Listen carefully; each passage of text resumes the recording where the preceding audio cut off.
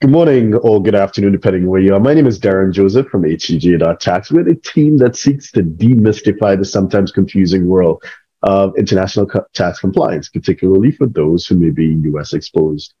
Have a look at our website. We have over 2,000 articles on our YouTube channel. We have over 1,000 videos that speak to different aspects of international tax for those of you who live that international lifestyle. Today, we're joined by the one and only international tax badass, Mr. Jimmy Sexton, who is based in Dubai.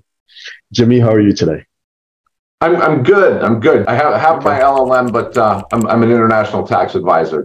Gotcha. Thank you very much. Yeah. And when it comes to banking, especially, you looking at setting up bank accounts for individuals and companies that are resident in that jurisdiction. So as a result, for those of us in the international tax and structuring space, invariably, suddenly part of the conversation has to be around residency. So in migration programs, whether they be investment led, so you have to pay golden visas or whatever, or non-investment led, where you can just apply for a work permit and get it.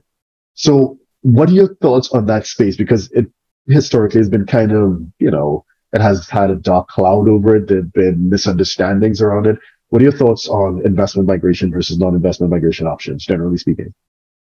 Well, I mean, look, I think generally investment migration is viewed, as you say. I don't know if I'd go as far as saying there's a dark cloud over it, but I think that they are viewed more suspect by banks and tax authorities than traditional immigration that's not through investment, right? Yeah. I mean, most of the investment migration programs all come with a tax benefit, right? I mean, they're all sort of designed around providing people with some sort of a tax benefit in exchange for their investment, right? And I think that I think that it's good business for a country to offer this, right? I mean, they're getting people to come in, they're getting economic benefits, the people are spending their money there, and they're not a drain on the system. But for sure, I think that banks and tax authorities view them as suspect, and I think that also, you also have to be very careful though.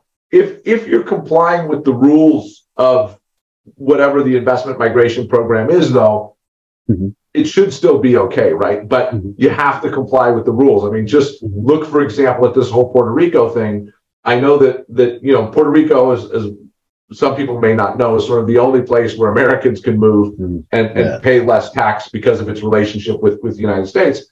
And so they had this rule that if you were or have this rule that if you're a Puerto Rican resident, you pay taxes at the Puerto Rican rates rather than the U.S. rates, which are obviously much, much lower. So there was a lot of high net worth individuals, hedge fund managers, all this kind of stuff that moved to Puerto Rico to take advantage of that.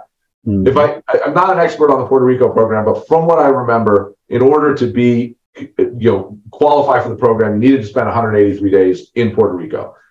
I think a lot of people played pretty fast and loose with those rules. I know that this is one of the things that the IRS wants to really focus on and look into. And my guess is that they'll probably find quite a few people in violation of it.